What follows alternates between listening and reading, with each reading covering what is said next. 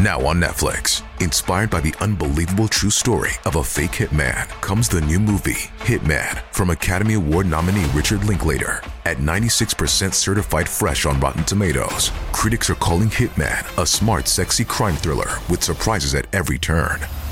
Starring Glenn Powell and Adria Arjona, Hitman. Now playing on Netflix and in select theaters. Rated R. We took it all. We brought them to our land. An endless night, ember hot and icy cold. The rage of the earth. We made this curse. Carved it in the blood on our backs. We did not see. We could not, but she did. And in the end... What will I become? Senua's Saga. Hellblade 2. Play it now with Game Pass. Hello, listeners. I'm your host, Amara, and this is Black Girl Gone, a true crime podcast.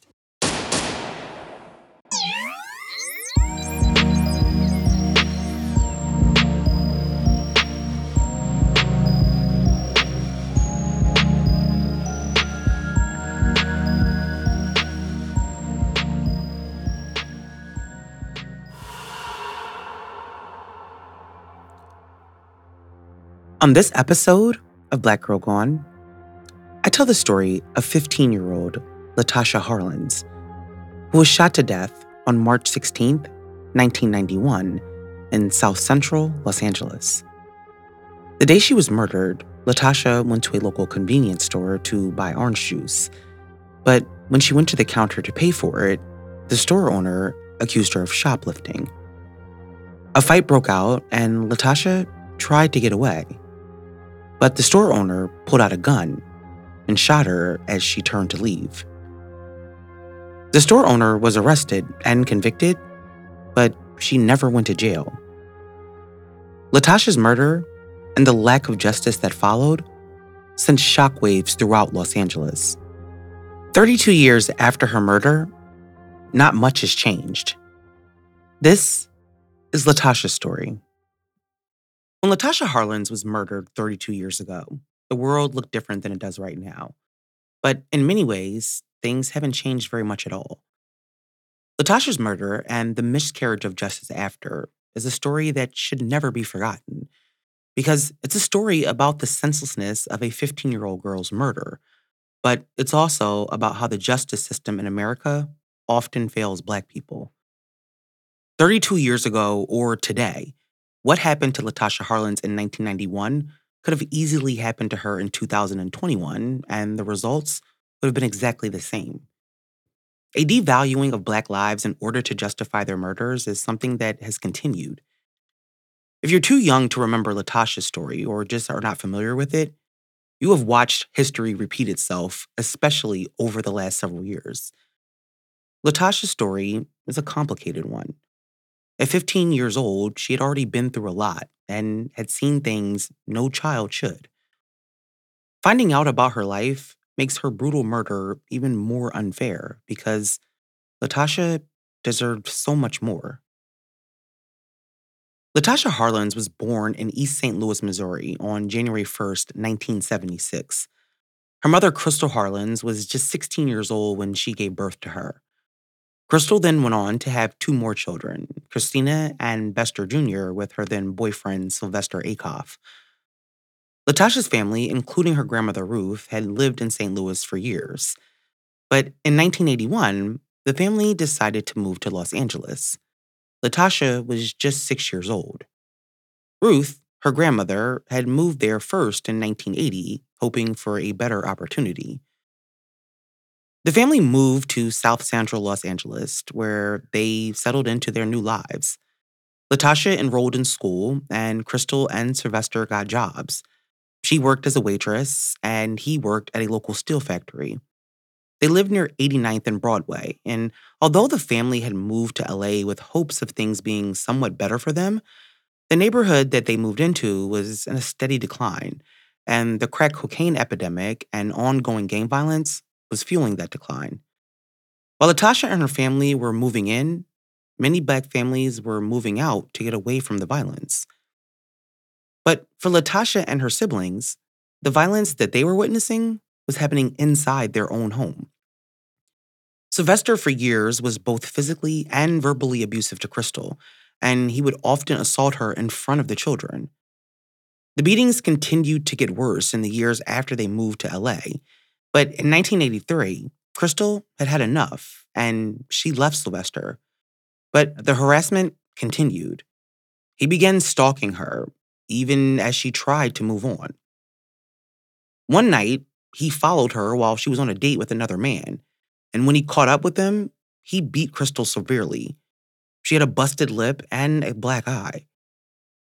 After the beating, Crystal decided to file a restraining order, hoping that the abuse would stop. The restraining order was granted, and Sylvester was ordered to not only stay away from Crystal, but also stay away from Latasha and her siblings. But Sylvester didn't care. He continued to stalk and harass Crystal, and he didn't care who was around. Latasha was a young child, growing up first in a household where her mother was abused, but then had to witness her mother being stalked and attacked even after ending the relationship. It was constant, and Crystal, her mother, lived in an ongoing state of fear. It's hard to imagine that seeing what she had, that Latasha also wasn't living with that same fear. Sylvester was arrested several times for violating his restraining order, including for battery, after another public vicious beating of Crystal. But it seemed like nothing was going to stop him from enacting his rage on her. By 1985, Latasha and her family had been in LA for a few years, but the life that they were hoping for when they arrived seemed further and further out of reach. Latasha was 9 at that time and had already witnessed so much, but it was only the beginning of the tragedy that she and her siblings would deal with. On September 30th, 1985, was Vester Jr.'s 5th birthday party, and Sylvester showed up with a new woman that he was dating named Cora Mae Anderson. The whole family was in attendance, but Sylvester hadn't changed. In fact, his anger towards Crystal had only increased, and his behavior was becoming more and more aggressive. He had been arrested 2 times in the months prior to that day for drug possession. At the party, for reasons that are unknown, an argument broke out between Crystal and Sylvester, and then it turned physical when he started to beat Crystal up. Cora Mae got involved, and Crystal accused her of holding her down so that Sylvester could hit her, something that Cora Mae denied. She said that she was trying to stop Sylvester, but Crystal didn't believe her. Once again, Latasha and her siblings had witnessed their mother being beaten up by Sylvester. What should have been a good memory for a child, a sibling's birthday party, was shattered by violence. But just 2 months later, Latasha and her siblings' entire world would be completely shattered. On November 26, 1985, Crystal was out at a local club where she was known to frequent named the B&B Club. She hadn't seen Cora Mae since her son's birthday party, but that night, as fate would have it, Cora Mae came into the club while Crystal was sitting alone at the bar, and the two began talking. But after about 30 minutes, the women began to argue. The club bouncer got in between them and tried to prevent the two women from fighting, but little did he know that Cora Mae had a gun in her hand. She reached over him and pulled the trigger, hitting Crystal in the chest. She died at the scene. Crystal was 26. Latasha was devastated. At 9 years old, she was now without her mom, who had been violently and suddenly taken away. After years of witnessing violence at the hands of her stepfather, it had all come to a brutal end. Violence had become an inescapable part of Latasha's young life. Her grandmother Ruth had lost her child, a pain in and of itself. But in a cruel coincidence, her brother was also shot to death outside of a bar the same day Crystal was in East St. Louis. It was the second brother to be shot and killed outside of a bar. But there wasn't much time for her to grieve. She had to step up and be there for her grandchildren, and so Ruth took Latasha and her siblings in. Cora Mae was arrested, but was released on a $35,000 bond a couple of months later. She was charged with voluntary manslaughter, but it would take 2 years before her trial would begin. Cora May was ultimately found guilty, but she only received a sentence of 5 years for Crystal's murder. Crystal's family was angry. The justice system had failed them by not giving their daughter and mother's killer the maximum sentence allowed. It's hard to imagine how just a few years later that this same family would find out how in eerily similar ways that not everyone receives the justice that they deserve. Sylvester Sr. stayed in the children's lives for a while after Crystal's murder, but he continued to commit various crimes and was arrested multiple times. For a while, he lived with Ruth and the children, but eventually he moved to Illinois where he continued to go in and out of prison. Ruth tried her best to give her grandchildren as normal a life as could be expected. They spent Sundays going to church and hanging out with each other and other family members. Latasha attended Bret Harte Middle School, beginning in 6th grade. By that time, it had been 3 years since her mother's murder, and as hard as it was, life had to go on. Latasha was a popular kid, both in her neighborhood and at school. In middle school, she was a straight-A student, a student who participated in various activities outside of school, like track and drill team. When middle school was over, because of her grades, Latasha was able to choose her high school, and so her grandmother chose to send her to Westchester High School instead of her neighborhood school, where she would get a better education. The school, however, was far from where Latasha lived, 13 miles in fact, and it required her to take several buses to and from school, which made the adjustment to high school even more difficult. In middle school, Latasha had managed to get good grades and stay out of trouble, but by the time she transitioned into high school, her past trauma and her teenage growing pains began to mix, and Latasha began to struggle with her behavior at school, landing herself in trouble more often than not. She had gone from a scared little girl to a teenager with a tough exterior, but those who knew her best said that Latasha was always a sweetheart. She was always smiling. In some ways, Latasha was really just a typical teenager testing her boundaries. But it was having a negative effect on her grades. Her grandmother and aunt tried to talk to her about her behavior, but raising a teenager is hard. And Latasha was headstrong. But she was also dealing with emotional traumas that were contributing to her acting out. Her family worried about her. They didn't want Latasha going down the wrong path. Her grandmother had big hopes for her. She had always wanted to be a lawyer, and Ruth prayed that she would find her path again, finish high school, and go to college. Latasha had been through so much in such a short period of time and was living in an environment that preyed on young women like her. As strong-willed as she was, it was easy for her to be manipulated by her surroundings. But after their mother was murdered, Latasha stepped up and became a protector of her siblings.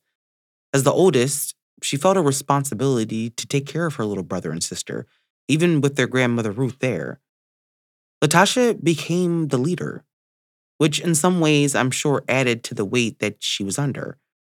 According to those who knew Latasha, they said she kept her feelings to herself. For the most part, she never talked about her family to her friends, or her mom, or her murder. In fact, she didn't talk about her home life very much at all. In the years since her mother's murder, Latasha had gone through a lot. But as she turned 15 at the beginning of 1991, neither she or her family knew the events that would transpire just a few short months later, or how their lives and the lives of everyone they knew would change forever. We took it all. We brought them to our land. An endless night, ember hot and icy cold. The rage of the earth. We made this curse. Carved it in the blood on our backs. We did not see. We could not, but she did. And in the end... What will I become? Senua's Saga. Hellblade 2. Play it now with Game Pass. In 1991, Latasha Harlins was just 15 years old and living in South Central Los Angeles.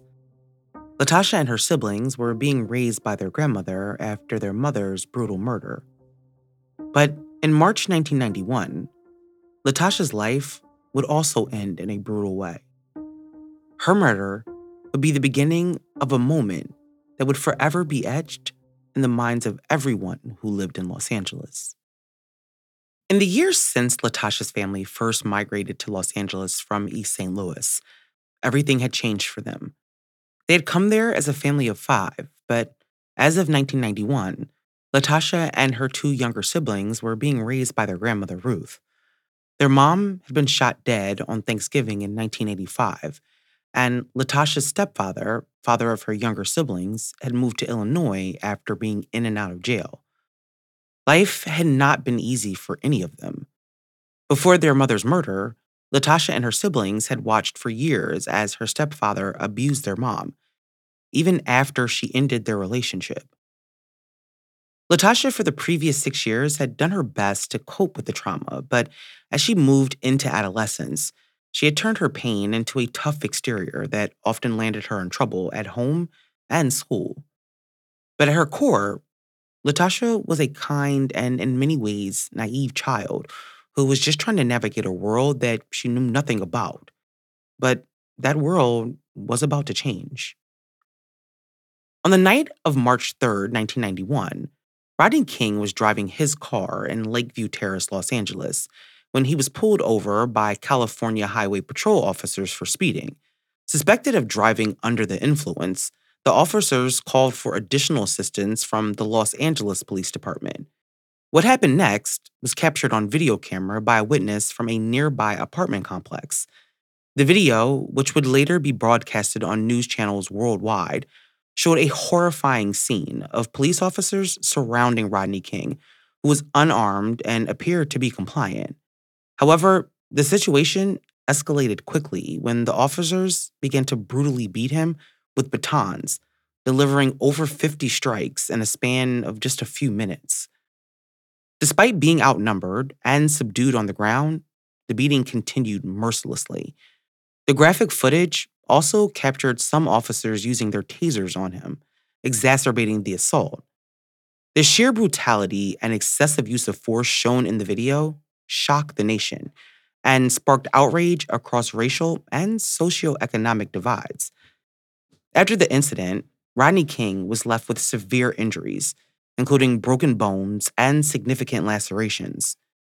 He was taken to the hospital for medical treatment and then later charged with resisting arrest and evading the police. The video evidence, however, strongly contradicted the officers' accounts of the incident, and the charges against Rodney King were later dropped. The tensions that existed between the LAPD specifically and the Black community had been long-standing. The drugs and violence that plagued South Central LA gave police an excuse to use excessive force, even when people were not committing crimes. The problem was, before the gangs and drugs, issues of police brutality was something that Black people across the country had become accustomed to. But when Rodney King's beating was captured on tape, it was the first time that people actually got to see it happening, and it was shocking. During those first few days of March, the video of Rodney King's beating made its rounds and captured local and national headlines. On March 15th, 1991, charges were filed against the 4 officers directly involved in Rodney King's beating, after a grand jury indicted them. The community was happy with the indictments, although they wanted all the officers at the scene that night charged. This was at least something, and they thought it was the first step in getting justice and exposing the police brutality that Black people had been suffering under for decades. But that happiness was short-lived. The next day, once again, a single act of violence would ignite racial tensions in a new way. On March 16th, 1991, Latasha's grandmother, Ruth, asked her to go to the store to get some orange juice for breakfast. At around 9:35 a.m., Latasha entered the Empire Liquor Mart and Deli, located at 9172 South Figueroa Street. At that point, the racial tensions that existed in the community weren't just Black and white. Tensions between the community and the mostly Korean store owners had been brewing for years. When Korean business owners first came to South Central after the Watts riots, Black people in the area at first welcomed the businesses. However, some of the businesses refused to hire Black people in the community, and customers were often treated poorly by store owners. Their issues began to fester, and by 1991 had got to a boiling point, with more than half of all businesses in the predominantly Black community owned by Koreans. When surveyed, most Korean store owners held racial animus towards the Black community. However, they contended that their feelings and views were based on the violence and robberies that they had been victims of.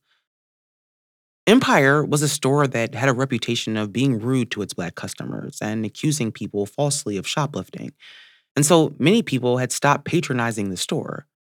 But as fate would have it, that day, Latasha chose to go in there to purchase her family some orange juice. The store owner, Soon Ja-do, was working the counter that day. Usually, her son or husband worked the register, but on that day, Soon Ja was in the front alone. When Latasha walked into the store, she made her way to the fridge and grabbed the orange juice. She placed it in her backpack, took out the $2 she was going to use to pay for it, and then made her way to the front counter. But Soon Ja began accusing Latasha of stealing. She demanded that she put the orange juice back, but Latasha, who wasn't stealing the orange juice, refused. And so Soon Ja grabbed Latasha's bag and pulled her towards the counter as she stood on the other side. Latasha tried to get away, but she couldn't. And so she turned and began hitting Soon Ja, striking her and knocking her to the ground. Soon Ja then picked up her stool and threw it at Latasha. Latasha took the orange juice, which had fallen, placed it on the counter, and started to walk away. But Soon Ja was not done with Latasha. After being pushed back a final time, she grabbed a gun that was kept behind the counter and fired one shot into the back of Latasha's head. Latasha died at the scene. When Soon Ja's husband heard the gunshot, he ran out to see what was happening and found his wife passed out behind the counter, and Latasha laying in a pool of blood on the floor in front of her.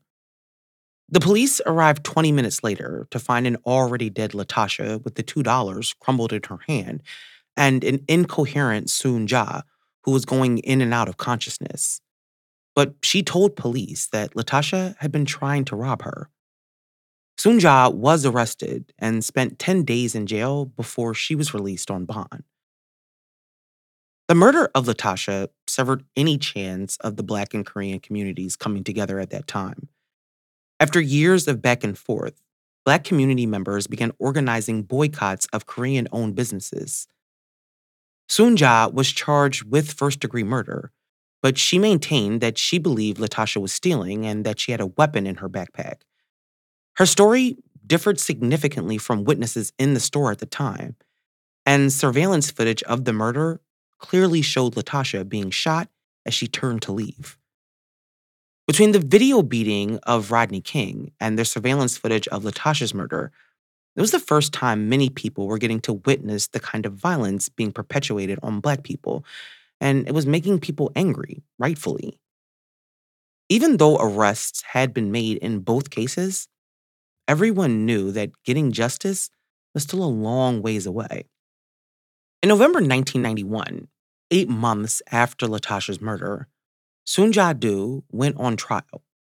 She continued to maintain her innocence and insisted that she believed her life was in danger.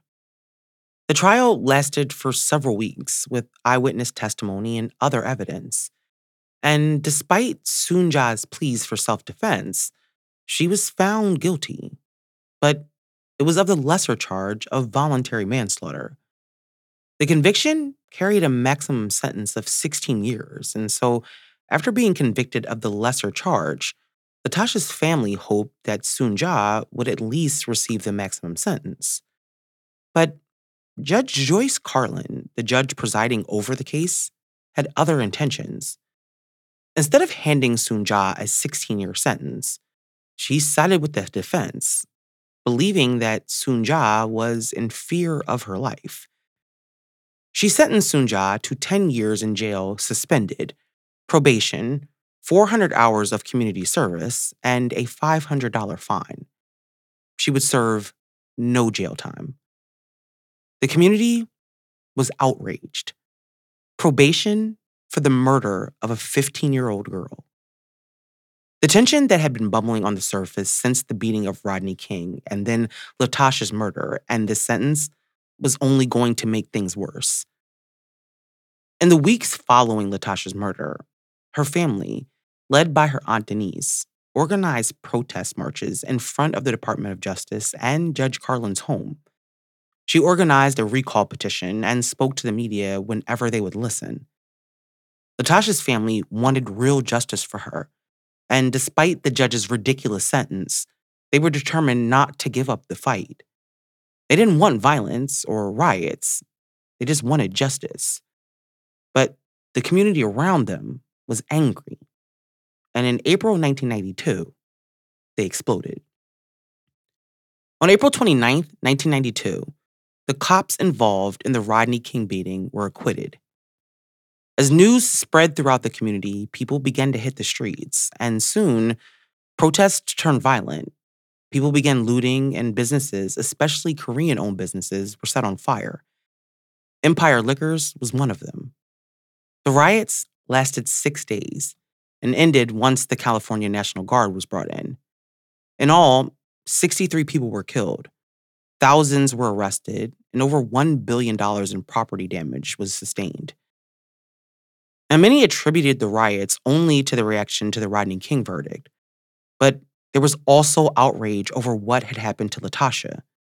People were angry. They had been angry. And when the cops who beat Rodney King were acquitted, that anger spiraled out of control. The aftermath of the two verdicts left a mark on South Central Los Angeles, one that lasted for years. Judge Carlin, being the target of protests, stepped down as judge, and in the summer of '92, Latasha's family received $300,000 from Sunja's insurance company, but they never got the justice that they deserved. The murder of Latasha Harlins was a tragic event that serves as a stark reminder of the injustices faced by Black people in this country. At the young age of 15, Latasha's life was cut short over a dispute involving a $1.76 orange juice. The shock and outrage that followed were amplified by the fact that her killer received a sentence of probation, leaving many questioning the value placed on Black lives within the criminal justice system. As we reflect on this heartbreaking incident, it becomes painfully evident that the lessons learned from Latasha's murder have not translated into sustained change over these 32 years. In recent years, we have witnessed a distressing pattern of Black people being killed on camera, only for their killers to be acquitted, perpetuating a cycle of dehumanization and injustice. The narratives surrounding these cases often seek to shift blame onto the victims themselves, which also perpetuates harmful stereotypes and erodes empathy. One of the most troubling aspects is how the media and society at large contributes to the devaluation of Black lives, particularly when the perpetrators are law enforcement officers. Children are prematurely robbed of their innocence, referred to as women and men despite their status as minors. This dehumanizing treatment further highlights the deep-rooted biases and systemic issues that persist within our society. The story of Latasha Harlins serves as a reminder of why we must not forget, and it serves as a sobering example of the flaws within our justice system and the ongoing fight for equality. It underscores the urgent need for transformative change, where every individual, regardless of their race or background, is afforded the same dignity, protection, and justice. We must continue to strive for a society where the color of one's skin does not determine their worth or the level of justice they receive. Latasha's story must be remembered as a rallying cry to confront the deep-seated biases and structural inequities that persist, reminding us of the work that still lies ahead in our collective pursuit of a more just and equitable future. May Latasha Harlins rest in peace. Thank you for listening to this week's episode. We'll be back next week with a brand new story. In the meantime, make sure you follow us on Instagram, TikTok, Facebook, and Twitter. Seeking the truth never gets old. Introducing June's Journey, the free-to-play mobile game that will immerse you in a thrilling murder mystery. Join June Parker as she uncovers hidden objects and clues to solve her sister's death in a beautifully illustrated world set in the Roaring '20s. With new chapters added every week, the excitement never ends. Download June's Journey now on your Android or iOS device, or play on PC through Facebook Games.